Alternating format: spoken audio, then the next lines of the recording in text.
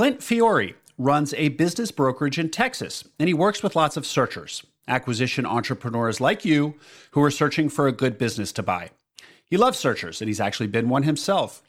This interview was awesome. Clint explains the questions to ask and the signals to send to make yourself a more attractive candidate for his good deals. He shares the most important characteristic that he looks for when speaking to a new eager searcher. Can you guess what that is? As well as what some of his pet peeves are, things that we as searchers do that can be off-putting and counterproductive in our interactions with brokers. You'll also learn about all the work that a good broker is doing behind the scenes, especially to bring sellers to the table. This is important because it's the same work that you should expect to do if, instead of looking for a brokered deal, you plan to do proprietary, unbrokered search. There is so much work, delicate, coaxing work, to not only find a willing seller in the lower middle market, but then to explain to them the real value of their business, that you need to see their financials, that you're going to be asking probing questions, and so on. Great brokers play such an important role in the world of search and have lots to teach. Clint Fiore of Texas Business Buyers is no exception. Enjoy.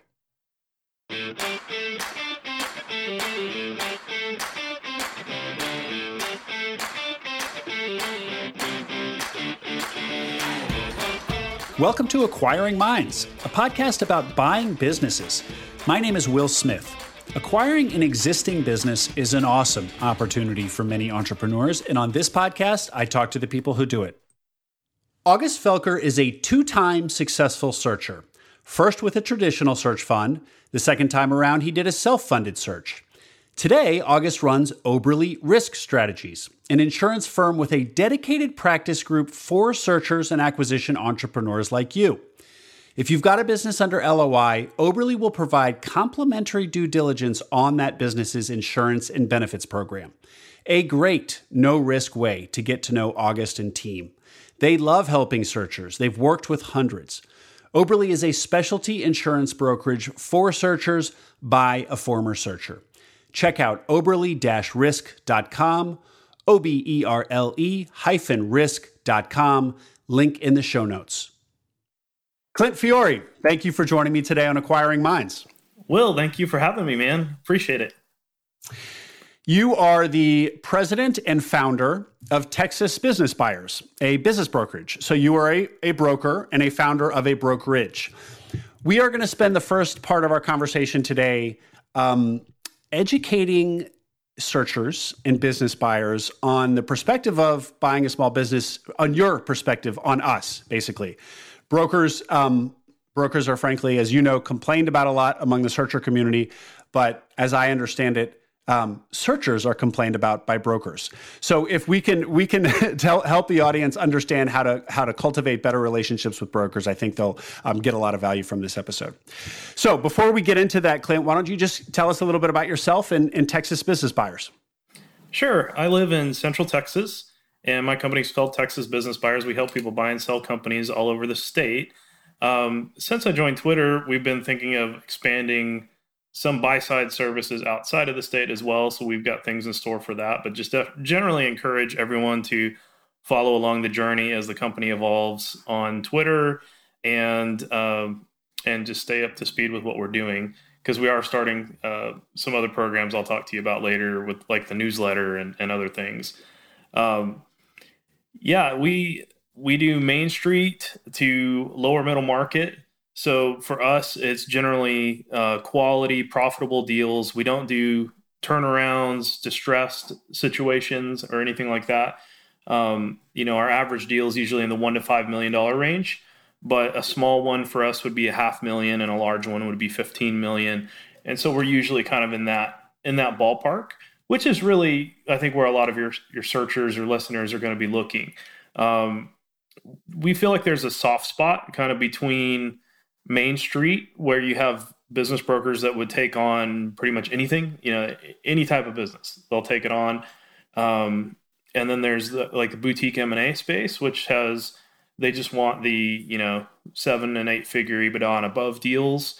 And, we really like these ones that are making $500,000. or and sell for a couple million. Like those size deals are our bread and butter. Really like those.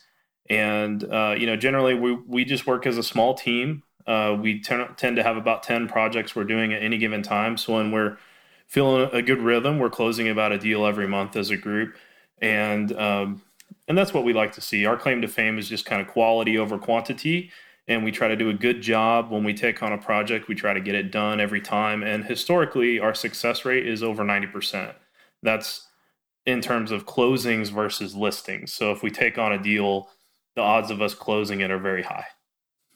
And I don't have any metric to compare that to in brokerage overall. What do you have? What the average is? The industry average is 20 to 30% is the industry average. Yeah.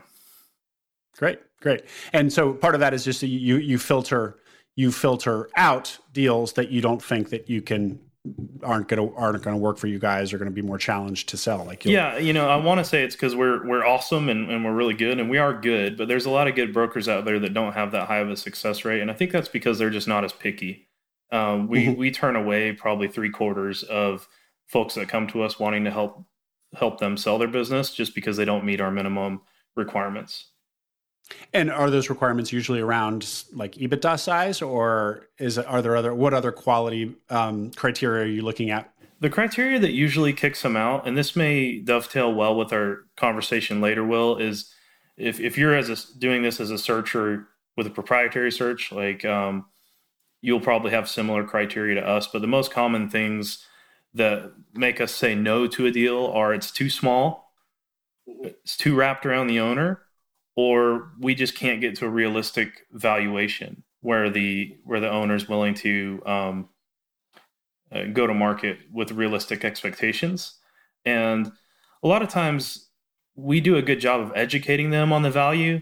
And it's not that they are unwilling to sell for a realistic price. It's just that when it bursts their bubble, a big part of the time they wanted a lot more.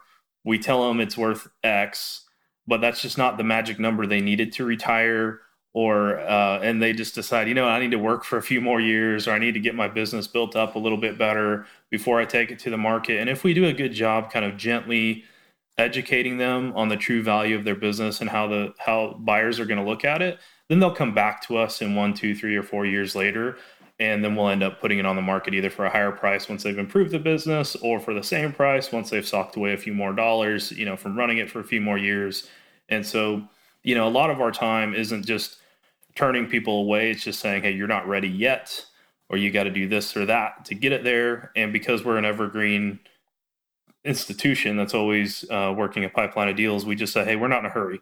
If you need $3 million and we think it's worth $1.5 million, you can come back to us when it's worth $3 million. Here's what it needs to look like. Or we can get you $1.5 million whenever you're ready. But we just gently educate and send them back, and then bring them back when they're realistic and ready to go to market. Well, I'm sure that earns you tons of credibility with these sellers, because brokers, I think in any industry, are notorious for overselling and under-delivering, telling people that, promising them the world, and then it often doesn't pan out that way. So that's a great approach. Okay, Clint, let's talk about, as I said at the top, let's talk about flip the script here. So searchers maybe don't always, somebody who wants to buy a business, there are a lot of tire kickers is the most common phrase you'll hear. People who think that they're interested in doing that, but really are just going to be a big waste of time. Talk to me about what your community, how you guys react to people who are looking to buy businesses, and what we as business buyers can do to differentiate ourselves and project ourselves as the serious business buyers that we are. What are the, just talk me through all this. Yeah, sure. So I guess I could almost phrase it as, what are my pet peeves with buyers or searchers coming in? And that, if you can understand that, then you can kind of figure out what the antidote is, right? And so, what size of business should you buy? What can you afford? How much SDE or EBITDA does the business you acquire need to generate to pay off your loan, pay you the income you need, and reinvest in the business? Of course, the answer varies from person to person, so you need to answer this question for yourself. Chelsea Wood runs the Acquisition Lab and did a great interview on Acquiring Minds just a couple weeks ago. The lab is a do-it-with-you buy-side advisory service founded by one Walker Deibel, author of Buy Then Build. Chelsea's running a live session on this question: what size of business should you buy? She's worked with over 250 searchers who've gone through the lab, and this question comes up constantly. So at the live session, she'll explain how to arrive at the answer. Acquiring Minds is co-hosting it, so I'll be there as well, playing MC and taking notes. It's Wednesday, June 22nd at 10 a.m. Pacific, 1 p.m. Eastern. Register in the show notes. I think the most common thing is just laziness by the searcher of, we are a small shop. Every one of our deals is on our website. So if you go to texasbusinessbuyers.com right now, there's a button at the top that says Marketplace. There's all the businesses that are for sale. And then we have, if it's under contract, we have a section that says under contract. And then we have the section of closed. And what I find is that a lot of searchers just default to email, and they don't bother to open up their web browser, click on a website, and just see what's going on the marketplace. So you may send me a form template, and you got to understand my email box is it's like crazy. It's just hundreds and hundreds a day. I'm hit up by dozens of searchers every day, and if it's just a form letter saying, hey, Mr. Broker, wanted to see if you've got anything, $1 million EBITDA, manufacturing, or, just a wide range of industries, and send. And it's the same one. I've got 20 others every day in my inbox. And if I have that exact listing on my website, I'm probably more inclined to talk to the people that reach out about that listing. And so just when you have good brokers out there, so my advice would be to know kind of who the players are that are moving volume of businesses in your marketplace, in your industry or geography, and then hit their websites up and look for stuff that's on the market. You're going to have a way more successful response rate if you're inquiring about a specific deal versus just saying, hey, here's my criteria, and will you do my job for me of looking for stuff. When you're a brand new broker that doesn't have buyers or sellers and are hungry and you don't have much deal flow, you may have time to jump on those intro calls and say, yeah, let's get to know each other and all this. But when you're a volume shop, I think that's what searchers complain about, is they'll say, wow, I feel like this is a great brokerage, but they never get back to me. And it might just be because you're being lazy and you're just sending a form email instead of looking out what's actually happening. And you have to look at their deals and jump in when you see one. And then also our shop and a lot of others are starting to follow our lead on this. We have an early notice program. And so if you go to texasbusinessbuyers.com, we have what's called the VIP list. And this is a way that you can sign up to get a notice before we put it on Axial or BizBuy or these other marketplaces for sale. We send it out to people that already have relationship with us and give them about a week head start. And that was kind of the seed of the idea that led to the national Probably a Good Deal newsletter, which we can talk about. But in Texas, if you want a Texas deal from our shop, it's no charge to get on our VIP notification list. And the more you can tell us about yourself, and the quicker you can open our emails, look at our marketplaces, and get to us about specific deals, the more success you're going to have versus just the canvassing your template form letter criteria. So, Clint, my impression is that many business brokerages have a sign-up list, and right, and so you're put on the list, and so you see all the new listings whenever new listings are published. Are those typically like yours in that they're a sneak peek, and that the list will get access to a look-see at these deals before they're published publicly on the website or on BizBuySell or distributed other places? I can't speak for other brokerages for sure, but in general, you're going to see it either early or at the exact same time that it hits the marketplaces. And so for me, I view it like Biz by Sell, in my opinion, is kind of like Craigslist. It's just wild. Like anything can be on there. It's for sale by owner. It's for sale by broker. There's good brokers. There's bad brokers. There's good for sale by owners. There's bad for sale by owners. There's really nice businesses that are priced insanely high.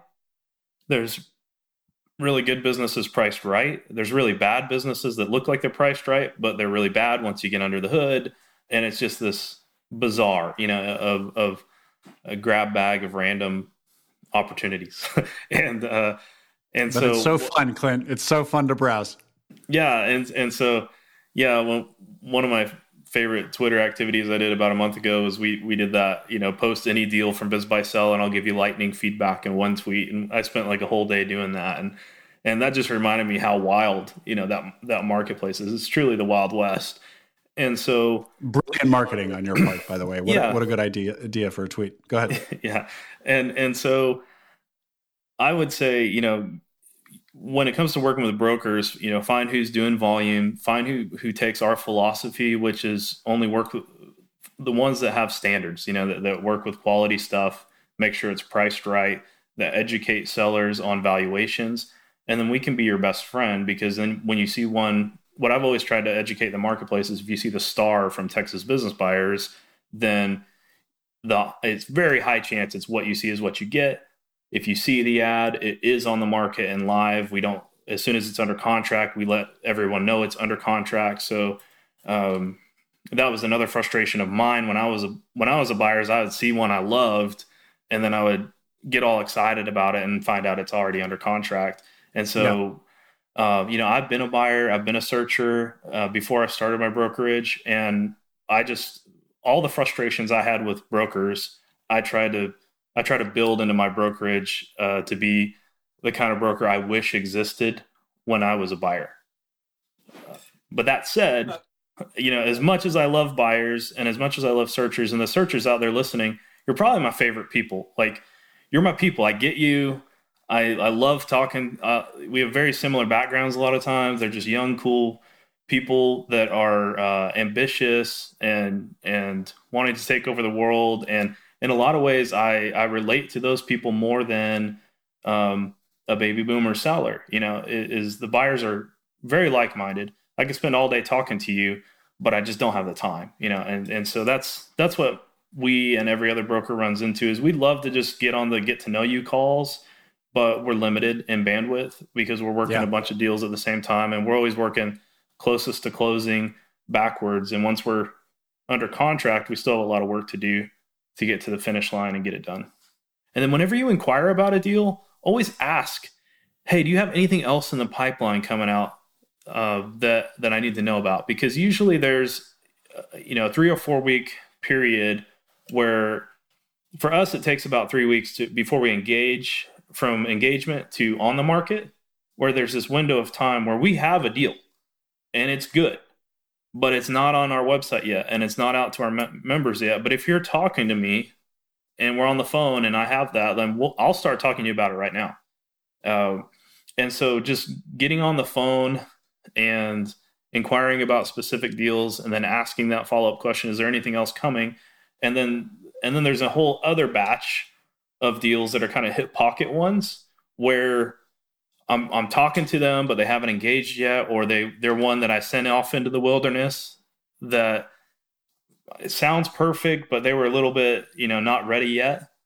If I could high level talk to you about it and you sound like the perfect buyer, then sometimes I'll use you as the buyer to go retrieve a seller I sent off into the wilderness. Does that make sense? Yeah. It's fascinating. And so be the reason to talk that seller back to the selling table. Right. Because you searcher be the reason.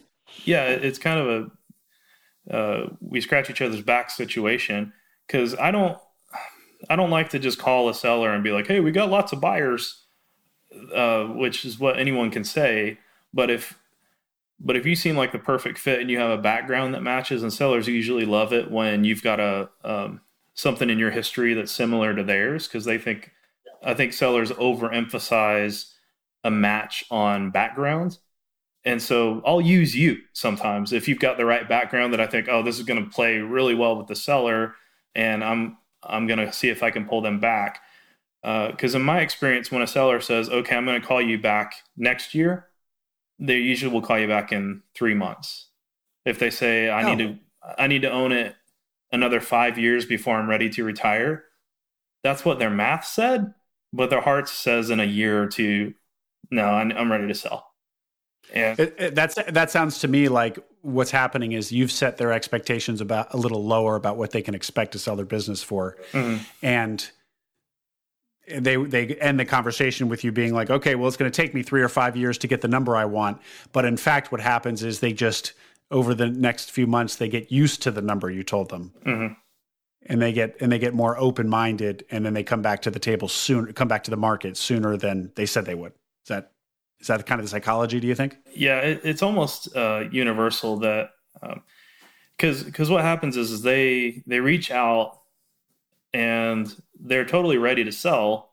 They just want a certain number that's usually not grounded in reality of what the business is worth. It's grounded in what they want to retire. And right.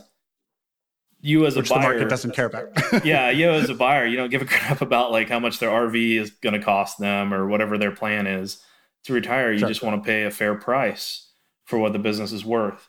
And so we educate them on what a fair price for it to be is worth. We give them pointers how to increase value, and then we let them go stew on it.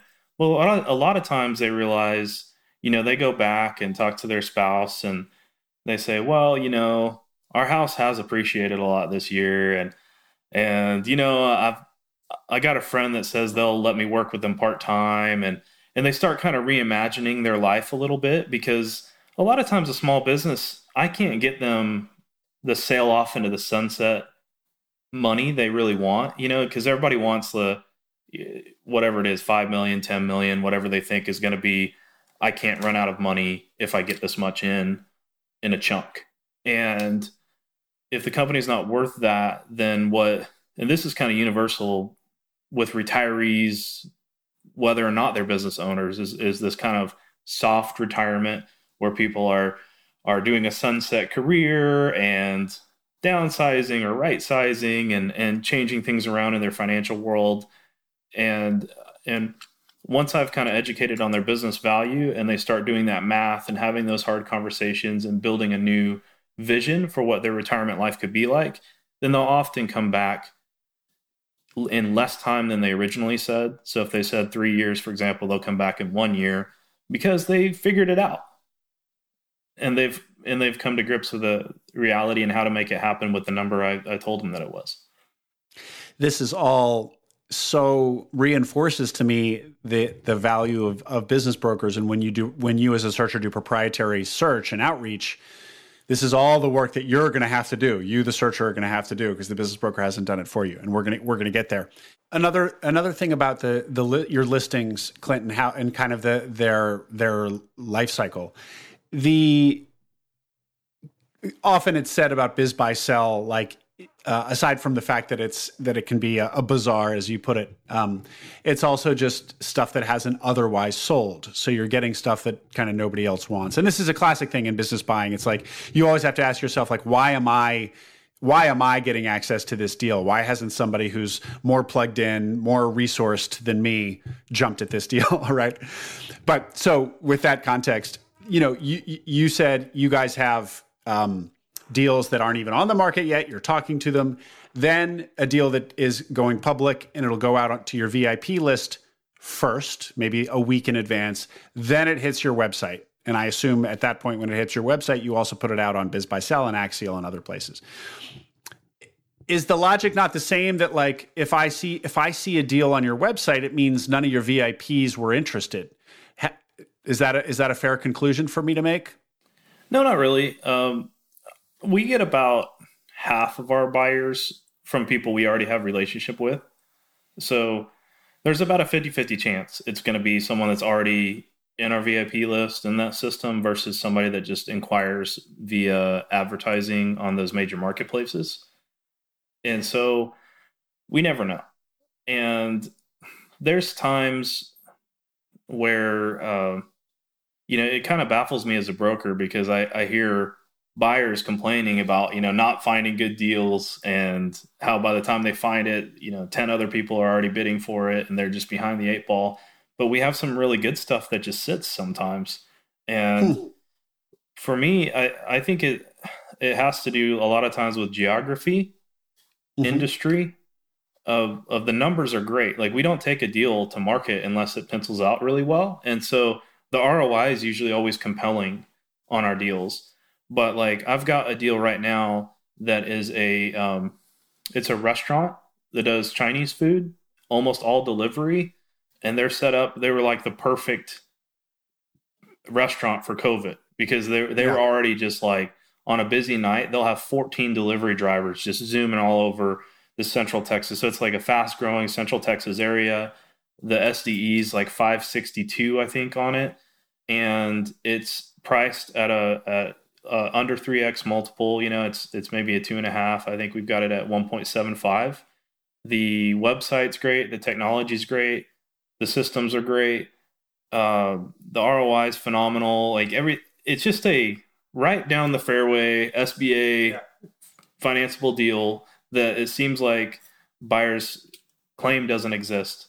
It's priced right, ready to go, got a bow on it. And it's just been sitting there for 6 months. We've had a lot of looky-loos, and then people are like, oh, I just don't want a restaurant, or I just don't want to be in that particular town. It's not, it's in one of the towns between San Antonio and Austin. So it's like, it's a very specific place. And so it's not always the numbers. It's not always the business. There's anything wrong with the business. You just have to find a buyer that wants the industry, the geography, and wants to live in proximity to it, and likes the numbers and stuff. And so it's easier. It's not as easy as it sounds. These things don't sell themselves. They do take a lot of work to get done, and even a really nice down the fairway deal, we'll often talk to 100 buyers before we get one or two offers on it, and so it's that type of filtering we have to do to find the right match. That's fascinating. I want to also ask, before we get off this topic, about searchers branding themselves. And so, oftentimes really serious searchers will have a website for themselves, and, call themselves a so-and-so investments, or such and such fund, or whatever.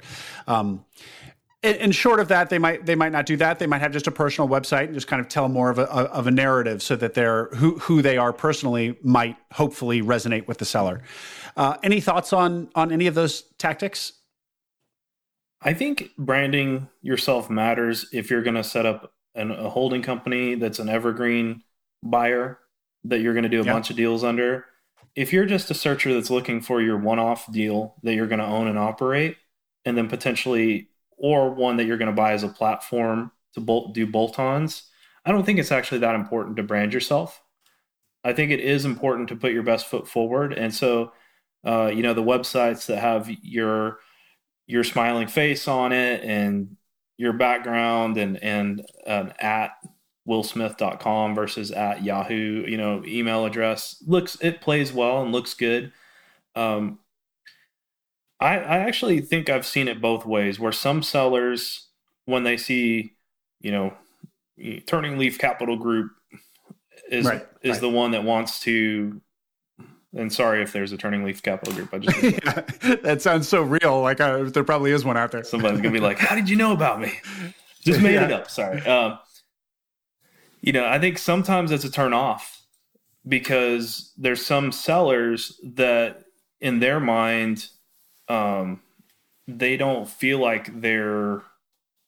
should be a target for a big private equity group.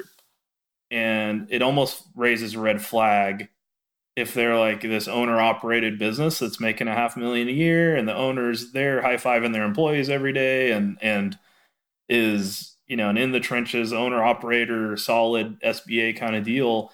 If you look like you're an institution, they're going to be like, why isn't this is not what I was imagining, because they're imagining a younger version of themselves is going to be the right buyer. And so sometimes you as a searcher just being yourself and saying like, yeah, I had a normal job, or I was in the military, or this or that, and then I went to school for this, but I really want to do this. And that's kind of how they were, probably, because these sellers, they didn't come from an institutional background, right? They just Yeah. are Joe Blow that started this business. And so there's a Yeah. certain endearing quality to just being a quality individual that says, hey, I'm just like you, but younger, and I want to pay you a fair price, and I've got a bank ready to loan me money, and I'm all in committed to this, and that plays really well sometimes. Um, and then I've had some times where I think it has impressed people to be, stroke their ego a little bit to say, oh, Totally. um, Private equity is interested in me. yeah, exactly. And so I don't think there's a universal right or wrong, is what I'm saying. Is I've seen it Okay. work both ways, and I have seen it, um, for a naive buyer. I mean, a naive seller, occasionally they do feel impressed, but I don't think it gives you a big advantage. I think you just got to sell yourself to the broker on a broker represented deal, and then I can sell you to the seller. And that's great. I was just going to ask that. Is there any way to sell ourselves to you that we haven't already touched on, other than avoiding Clint's pet peeves? Like, if I do get you on the phone, or if I talk to one of your frontline folks, should I have kind of a 60-second kind of narrative crafted about who I am? Not overly selling myself, but just kind of like be ready to present myself in the strongest possible way, and have a story about who I am. Is there anything to be learned here? Yeah, I can give some pointers here. So, in general, if you just put yourself in the shoes of a broker like myself, what we want is the deal to close. And it sounds stupid to say that, but we're going to talk to so many people that we just don't know if this person's going to be able to get it done. And we're looking for clues. So I'm wanting to see, first off, do you have money? Where's the down payment coming from? Do you have this figured out? Or am I going to have to? I don't want to tie up a deal with an LOI while you go scramble to fill it with investors. I don't want to tie up a deal under LOI where you go and say, okay, now who should I go for a bank after this? And then now I've got to send you 5 SBA lenders. I would rather, if I'm talking to 2 buyers, if you can make it clear that you've got the commitment of the funds, so you can tell me exactly where the source of down payment is. You can tell me the 2 bankers that you've already have a relationship with, and I know they're high volume SBA preferred lenders that are reliably able to close deals. So you've got kind of them behind you. You've got your down payment secured, and you kind of and then sign the stinking NDA. That's another thing. It's just the little things of you start getting strikes against you as a buyer if like we have our NDA just living on our website, and it's one of the lightest weight, I think, easy to agree to things. And we have thousands of people sign it every year, but then sometimes a buyer gets it and they're like, oh, whoa, I can't sign it on your website. Can you send me an editable Word document of that NDA? And then I'm going to send it to my counsel. And then, they want to go into this, get a high powered lawyer to redline the crap out of my NDA. And then I'm thinking as the broker, like, I may send it to you, but I'm already thinking this is going to be a nightmare. Yeah. Every step of the way, this is going to be overkill with the lawyers and that sort of thing. And so, just and I know if my buddy Eric, SMB attorney, is listening to this, he's going to say, "Don't listen to Clint. Read every NDA," and he's right. Like, you do need to read them, but you also need to be savvy enough to know when you've got kind of just a normal NDA versus a crazy one. And if it looks normalish, you need to have the stroke. Like, I got to feel like I'm talking to the decision maker. Can you sign this, Will? Like, or is this every little thing you do going to be decision by committee with a lawyer looking over our shoulder? And so I'm expecting you to bring lawyers in to review certain points of it. But if you can't get past an NDA, it's getting to be strikes. It's a red flag. Yeah. This is great. This is really helpful, Clint.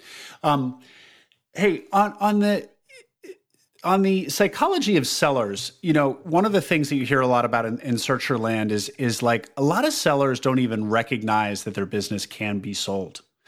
And that's where, of course, where some of the opportunity really lies. It's like, I as a searcher could say, no, your business has value and I'm willing to pay you $1 million or $2 million for it. And it's like, they thought they weren't going to get anything for it. That said, do you find that to be true? And maybe let me open up this question a little bit. What do you find is the sophistication or the awareness of retiring baby boomers about a younger generation of searchers who are eager to buy these businesses? Do they know that we're out here like looking for their business? Yeah, they do. Most business owners that have a good business, especially the visible good businesses, they get hit up all the time by searchers and by brokers and by random friends and other people. So everybody says, "Hey, when you want to sell, let me know. I want to buy it." And so they're getting hit up a lot, and they usually think, So your case where I didn't even know it was valuable, I didn't know it was sellable. I've seen that every now and then. But for every time I see that, I see 100 that are overconfident that it is valuable because they're hit up so much and they're overvaluing it.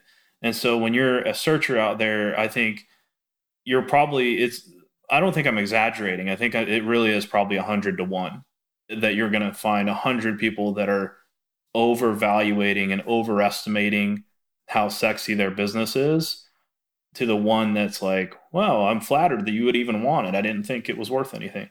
And if they are like that, they probably do have a sucky business that isn't worth anything. But, every now and then you do have one that's like a really good business and they just didn't know its value, but that's exceedingly rare. Good. That's really good to know, because I would have thought it was a lot more than that. Clint, we've barely even started. We have so many things to talk about. Okay, I want to. You did these. You're great on Twitter. We'll give people your Twitter handle, and I'll link to it, of course, in the show notes. You've had a few of my favorite threads in this whole space, and so two of them I want to touch on are. One was about identifying a great deal. So obviously, who doesn't want to know what to look for in a great deal? And I'll link to this in the show notes because it's too long to go over everything here, but you give, 15 or 20 things that people should use as their criteria when gauging whether or not a small business is a good deal.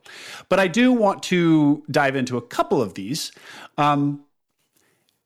some of which are just not the ones you always hear about.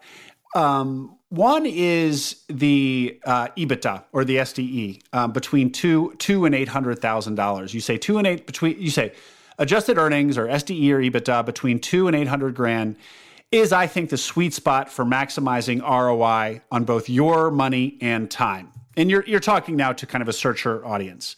So just elaborate on that for me. That thought. So I'm going to just speak in broad brushstrokes with the caveat of varies wildly by industry and individual company. But once you're at $1 million in earnings, you are in a tremendous increase of competition. There are institutions and searchers and private equity and family offices that all draw their line at $1 million in EBITDA. And they have a ton of money and they're well capitalized, they're aggressive. And once I start seeing $1 million in earnings, my mind as a broker starts thinking this is going to go for a 5 or more multiple turn. And there's going to be a lot of aggressive, well-capitalized buyers wanting this deal. But there's this, I've done many that are making 700 that are probably going to be at $1 million, in the next few years, that you can have them now for a 3x or 4x. And without as much competition, and when you just do the back of the napkin math, you're under the 5 million enterprise value threshold where you can do an SBA loan. And so it's almost, I describe that as another thread I think I did. I described it as a level up approach where you can kind of change leagues And I view the under $5 million deal as kind of like the premium Main Street little league or minor league, play. And then when you get up to above 5 million, you're kind of in that institutional and strategic space where multiples generally start at 5 and, 4 or 5 and go up. And I think I see searchers making the mistake of holding out for that million EBITDA and taking a couple years of searching when they're competing and they don't even want to pay the multiple that someone else is going to pay, when you could have just bought the one doing 700 for a lower multiple and giddy up, go to work and get it there. And so I think that 2 to 800K, there's a sweet spot of, they are selling in that 2 to 4x range in many industries. And that is, in my opinion, one of the last great asset classes of the United States that is not at bubble prices. Yeah. And there's trillions of enterprise value in that under 5 million range, under $1 million EBITDA earnings, that I think, hey, just consider it, as a searcher. Like, we do see over $1 million EBITDA, and sometimes you can find good deals. But when you think about the marketplace, it's a pyramid structure where the base of the pyramid is very, very wide. And those are the unsellable owner operator sole proprietorships that, so I'm just going to kind of go from memory, but you got maybe 20, 30 million registered businesses in the United States. And most of them... Clint, before you say, because you shared this with me on our pre-call, I want to set this up before you give the pyramid, because you also gave this to me in answer to my question to you on the call. Like, as you first get into small business acquisition, you read like, oh, the silver tsunami, 10,000 baby boomers retiring a day, and this massive historic transfer of wealth, and it just makes it seem like it's going to be apples in a barrel. It's just going to be so easy to go out there and find all these great businesses to buy because there's so many of them for sale, and yet you start you become a searcher, and you find that you learn that, in fact, finding a deal takes time and is difficult. It's not impossible. You can probably do it in 12 months-ish, give or take, but it definitely ain't shooting apples in a barrel. Is that the expression? Apples in a barrel? Anyway, and so I put this to you. I said, why is there this disconnect if there's so many retiring baby boomers every day, and they all own small businesses, not they all, but that's where the vast majority of small businesses ownership is. Why is it therefore so hard for us searchers to find good deals? And then you answered with, go ahead. Right. And so I had to learn this the hard way. I thought, studying the demographics and how many businesses are owned by baby boomers, I was like, there's not going to be enough buyers. It's going to be this tsunami of sellers. And that's kind of why I put buyers in the name of my company, in Texas Business Buyers, I was like, I'm going to kiss the butt of all the buyers, because all these other brokers are trying to get sellers, but I'm like, man, if you have the buyers in this tsunami of sellers, then you're going to be better positioned. And then you get into it a few years, and it seems like every year that never materializes, and there always seems to be 100 buyers for every seller. And it just took it dawning on me that it's because of my criteria and my minimums and being picky, like I said earlier, is that we're only doing kind of the larger size deals. Is the tsunami of sellers, most of it's not even, you don't even see the wave because it's under the surface of stuff that you would even consider. Most people that own businesses own a job. They do not own a transferable asset with proven historical earnings that you can come into, pay yourself well, service debt, and have cushion for growth and all that. Like once you get into that multiple 6 figures and into 7 figures of earnings, you're climbing up that pyramid of deal size into rarer air each level you go to. And so if you just imagine, most small businesses don't even do 100K of earnings. And if your minimum is 500K, 90% are just under you. You never want, you're not even going to look at them. And so when you have all the searchers focusing on above a certain level of earnings, that's where the least amount of firms are, then you get that silver wave never shows up because it's all underneath the size criteria of everyone. And so that's why I think you could use that to your advantage by, reaching down a little bit. The further you look down, the more deals there are. Yeah. And I think that, the master skill right now, if you're just an individual or a small institution that wants to play in this space, learning how to bolt them together and do the miniature roll-ups and play underneath the radar screen of the private equity that's got the million threshold, you're going to be able to get lots more deal flow and create a more value for yourself or your investors. One of the other criteria in your thread about identifying a great deal is you, the searcher, you having something in your background or experience that the company will benefit from. And I want you to elaborate on that, but I also want you to elaborate on that in light of the fact that a few minutes ago you said that sometimes you think sellers over-index on this, that sellers really want to see somebody who's from their industry buy their business, and you actually think that but I assume what you were saying is it's not as important maybe as sellers think. So I assume there's some sort of sweet spot here. So go ahead, please.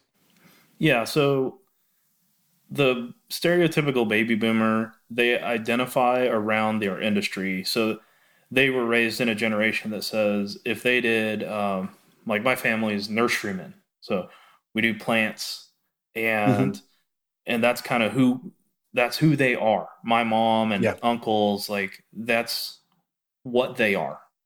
And that makes them over-index on, they think that the buyer needs to be someone that knows plants because they've wrapped their identity around, I know plants and I know this industry. I am a millennial. I'm an old end of the millennial thing. And I've switched careers 3 or 4 times and don't bat an eye about it. And I don't associate who I am with what I do. I'm Clint, and this is what I'm all about. And I'm about my kids and my dog and my hobbies and this or that. Oh, and by the way, I own a business that does this or that, is how I think. But it's not who I am, right? And so it's a business is an asset to me, and I love it and I care about it, but it's not who I am. Then it's a different mindset. And so if you can just realize that, if you're in those different generations, if you're a millennial trying to buy from a boomer, you have to find some common ground and respect that they identify more often than not with what they do. And they're going to favor buyers that seem more like them. I am imagining a nurseryman to come up and take over the nursery. And you came out of, you're a CPA. What do you know about plants, or whatever. Yeah. And so you have to get over that hurdle. Brokers can certainly help you do that because we can explain, again, all the misconceptions they don't understand is most buyers are learning a new industry. It's pretty rare that you have that perfect match, but it's just something to be aware of that's the mindset of sellers of that older generation. But if they're in the Gen X or millennial, they're much more, they hold their business with more of an open hand and they're more open-minded because they've probably jumped careers a few times. Yeah. And they know anyone can learn this thing. And if you've got good business chops and you're responsible and you can learn the technical stuff, and we have technical people on staff that can help you, and you're good to go. That's such a good insight about the difference in culture between the generations. Well, Clint, but now tell me about at the same time, you did say that good criteria in a deal would be something that it's the puzzle piece B to your puzzle piece A. Yeah. So elaborate. So on that. I wasn't really meaning that in the sales pitch to the owner. I'm just talking about you internally when you're looking at a deal. If you can find a deal that pencils out well, so it's a reasonable multiple, good historical earnings, solid business, but they just don't know how to do the thing that you know how to do, then that's where your gold mine is.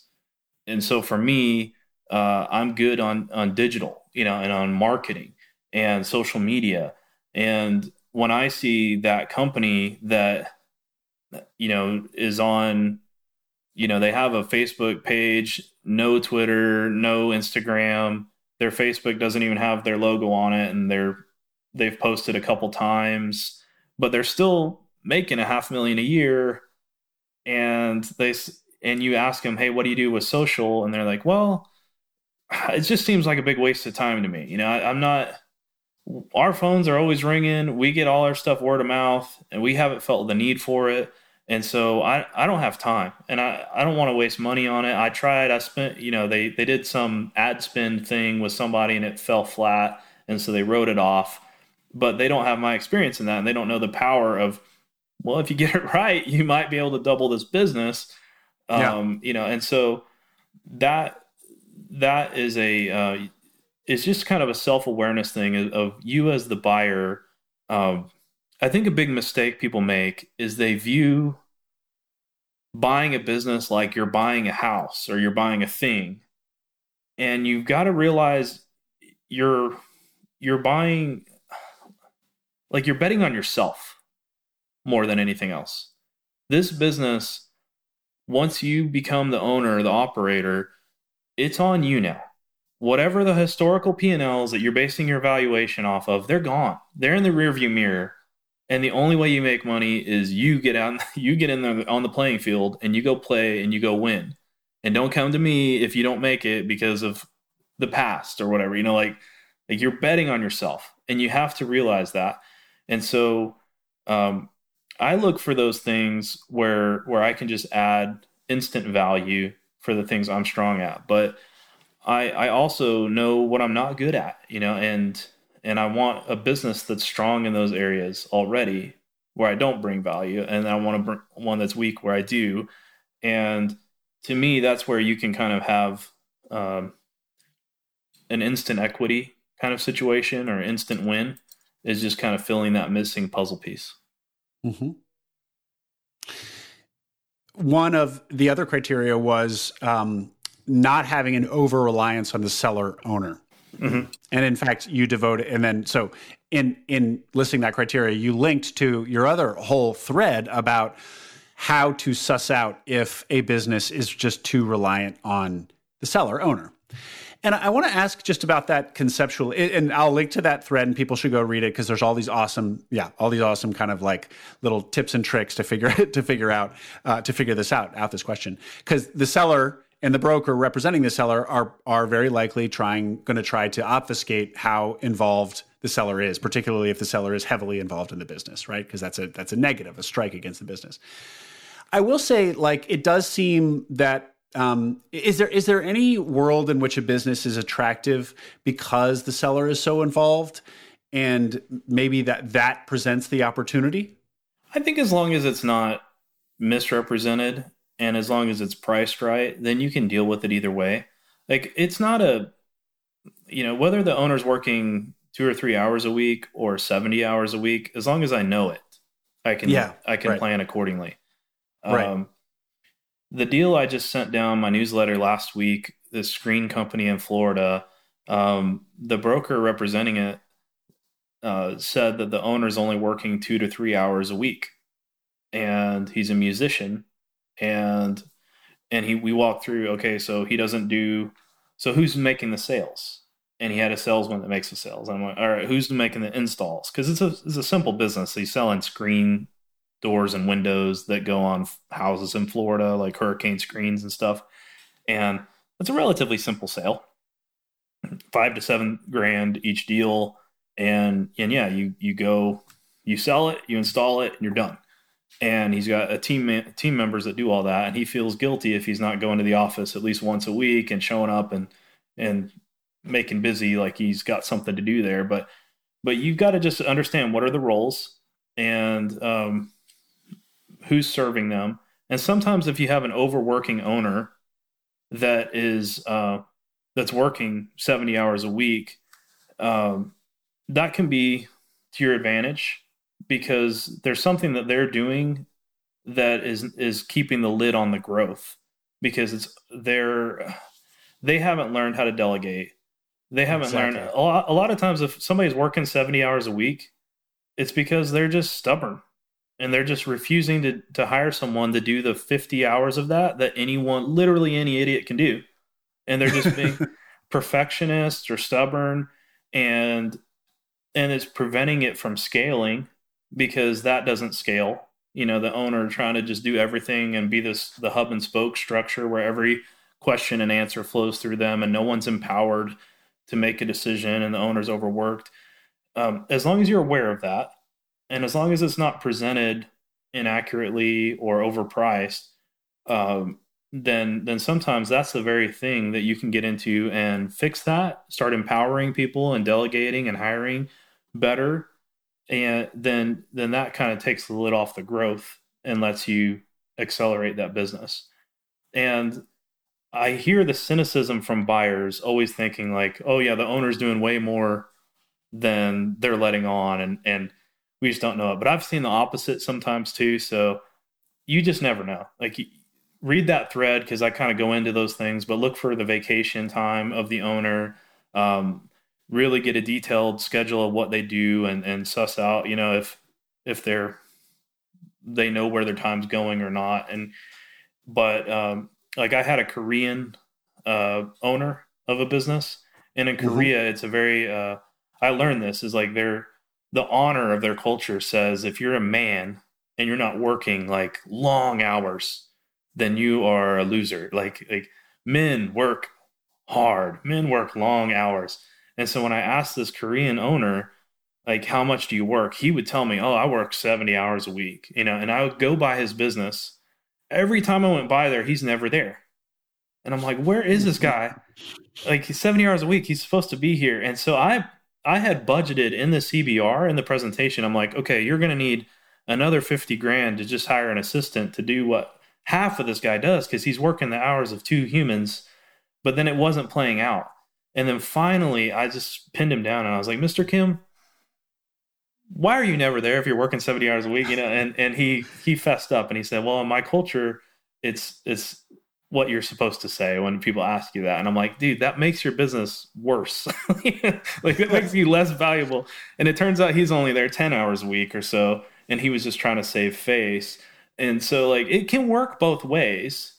But the important thing is you got to just get to know that owner and get to know the truth and figure out what they're actually doing and look at a common sense approach. Are all the things that need to be done here accounted for?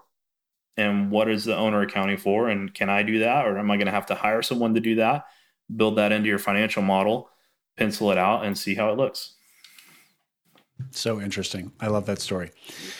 Now, next question for you, Clint, is going to push up against some obvious bias for you. And we've touched on it a little bit already, but a lot of searchers go try to do some proprietary outreach. Certainly when they're looking for bigger businesses, they almost exclusively do proprietary outreach, or they expect their deal to come via proprietary outreach. I assume that's how you guys find business. I mean, you're essentially doing the same thing as proprietary outreach. I mean, you're building lists and emailing potential sellers and owners to say, hey, let's have a conversation about the value of your business, and maybe Texas Business Buyers is the right place for you. Anyway, what do you think about that approach to finding a business if I'm a searcher, trying to scare up my own deals? So they come to us more often than not. So I don't have a lot of direct experience with this. We don't do cold outreach much to sellers. So we have referrals from past deals and also from professional people. So CPAs, lawyers, commercial real estate agents, wealth managers. We're kind of like the go-to from a bunch of professionals that refer to our firm. And then we rank well on search engines. So when people in Texas are saying, sell my business in Texas, stuff like that, then they find our website. And we get most of our stuff as either a referral or an organic search SEO thing or a social media inquiry. But that said, I've observed and talked to enough searchers that I do have a little bit of advice on this. And I think there is an overemphasis on email, on just blasting out to 5,000 people. I think their hit rate's going to be crappy.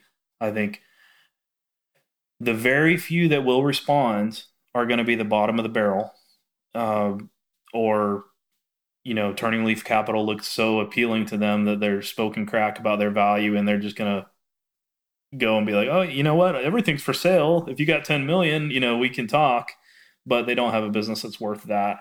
And if I were you and I'm going to reach out, cold outreach, and I don't have the deal flow that our firm enjoys from our position in the marketplace, I would create a shorter list. I would spend more time.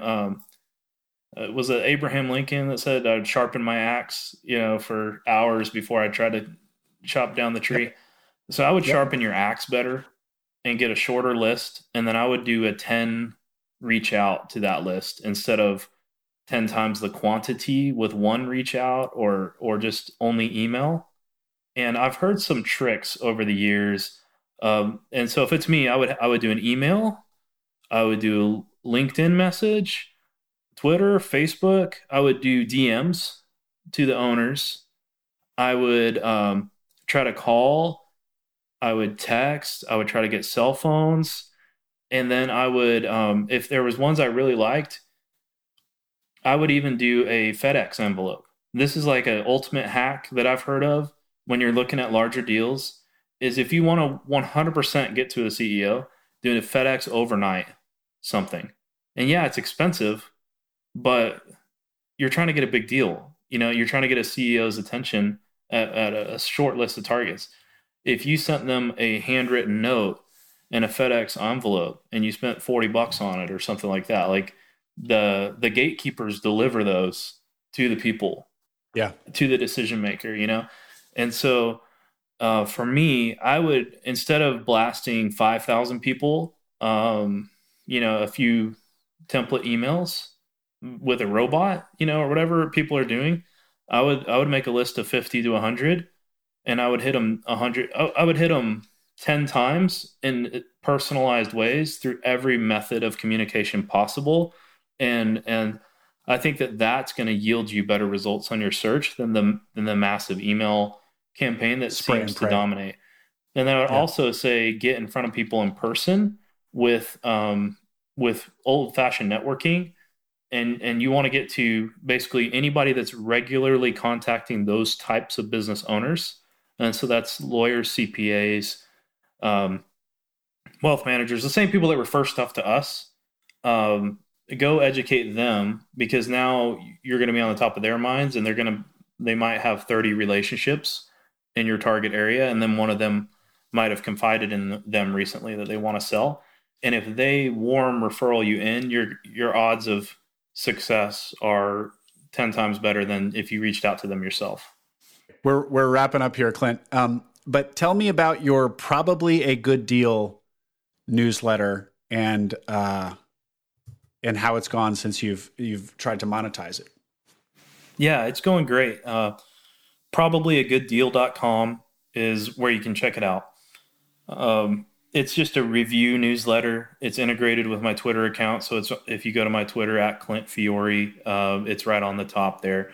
But basically, when I asked searchers, I asked my Twitter audience, hey, would y'all pay $20 a month if I just sent you a bunch of deals before they hit the market from brokers around the country and other off-market stuff, just to kind of help you with deal flow? And then I would help kind of serve as quality control on that to make sure that it's stuff that sounds like it's probably good. That's the shtick. The universal response I got when I polled the audience was, we would rather pay more to have it more of an exclusive group, and then have it be $20 a month, charge us a couple $100 a month, but make it a small list, an elite thing. And I was like, done deal, let's go. And so what I did was I created a list that's got a 250 hard cap. It's $100 a month. Right now there's only about 60 members on it. So we just launched it, I guess about a month ago, as we turned on the pay gate. But I'm using my network of brokers. So I'm in best practices groups with brokers around the country. And that golden window I talked to you about earlier between listing a good engagement and bringing it to market, there's like this 3-week window where if you're a buyer, if you can get in right then, you're going to be so much higher odds of success of getting the deal versus waiting till you happen to refresh BizBuy and or whatever and hit it once it's already been on the market for a few weeks and there's 50 other people ahead of you competing for that deal. And so would you pay a little bit of money if you're a serious searcher to get first access to good deals? And so what I'm doing is it's like our firm and then firms all around the country, if we get the bigger, better deals, so the ones that are like $500,000 and up, those ones that as long as I can look at it and say, this is a reasonable expectation on the valuation, this is from a trusted source, this looks like it's probably a good deal, and no one knows about this yet. This isn't on any marketplace. Would you want to know about that?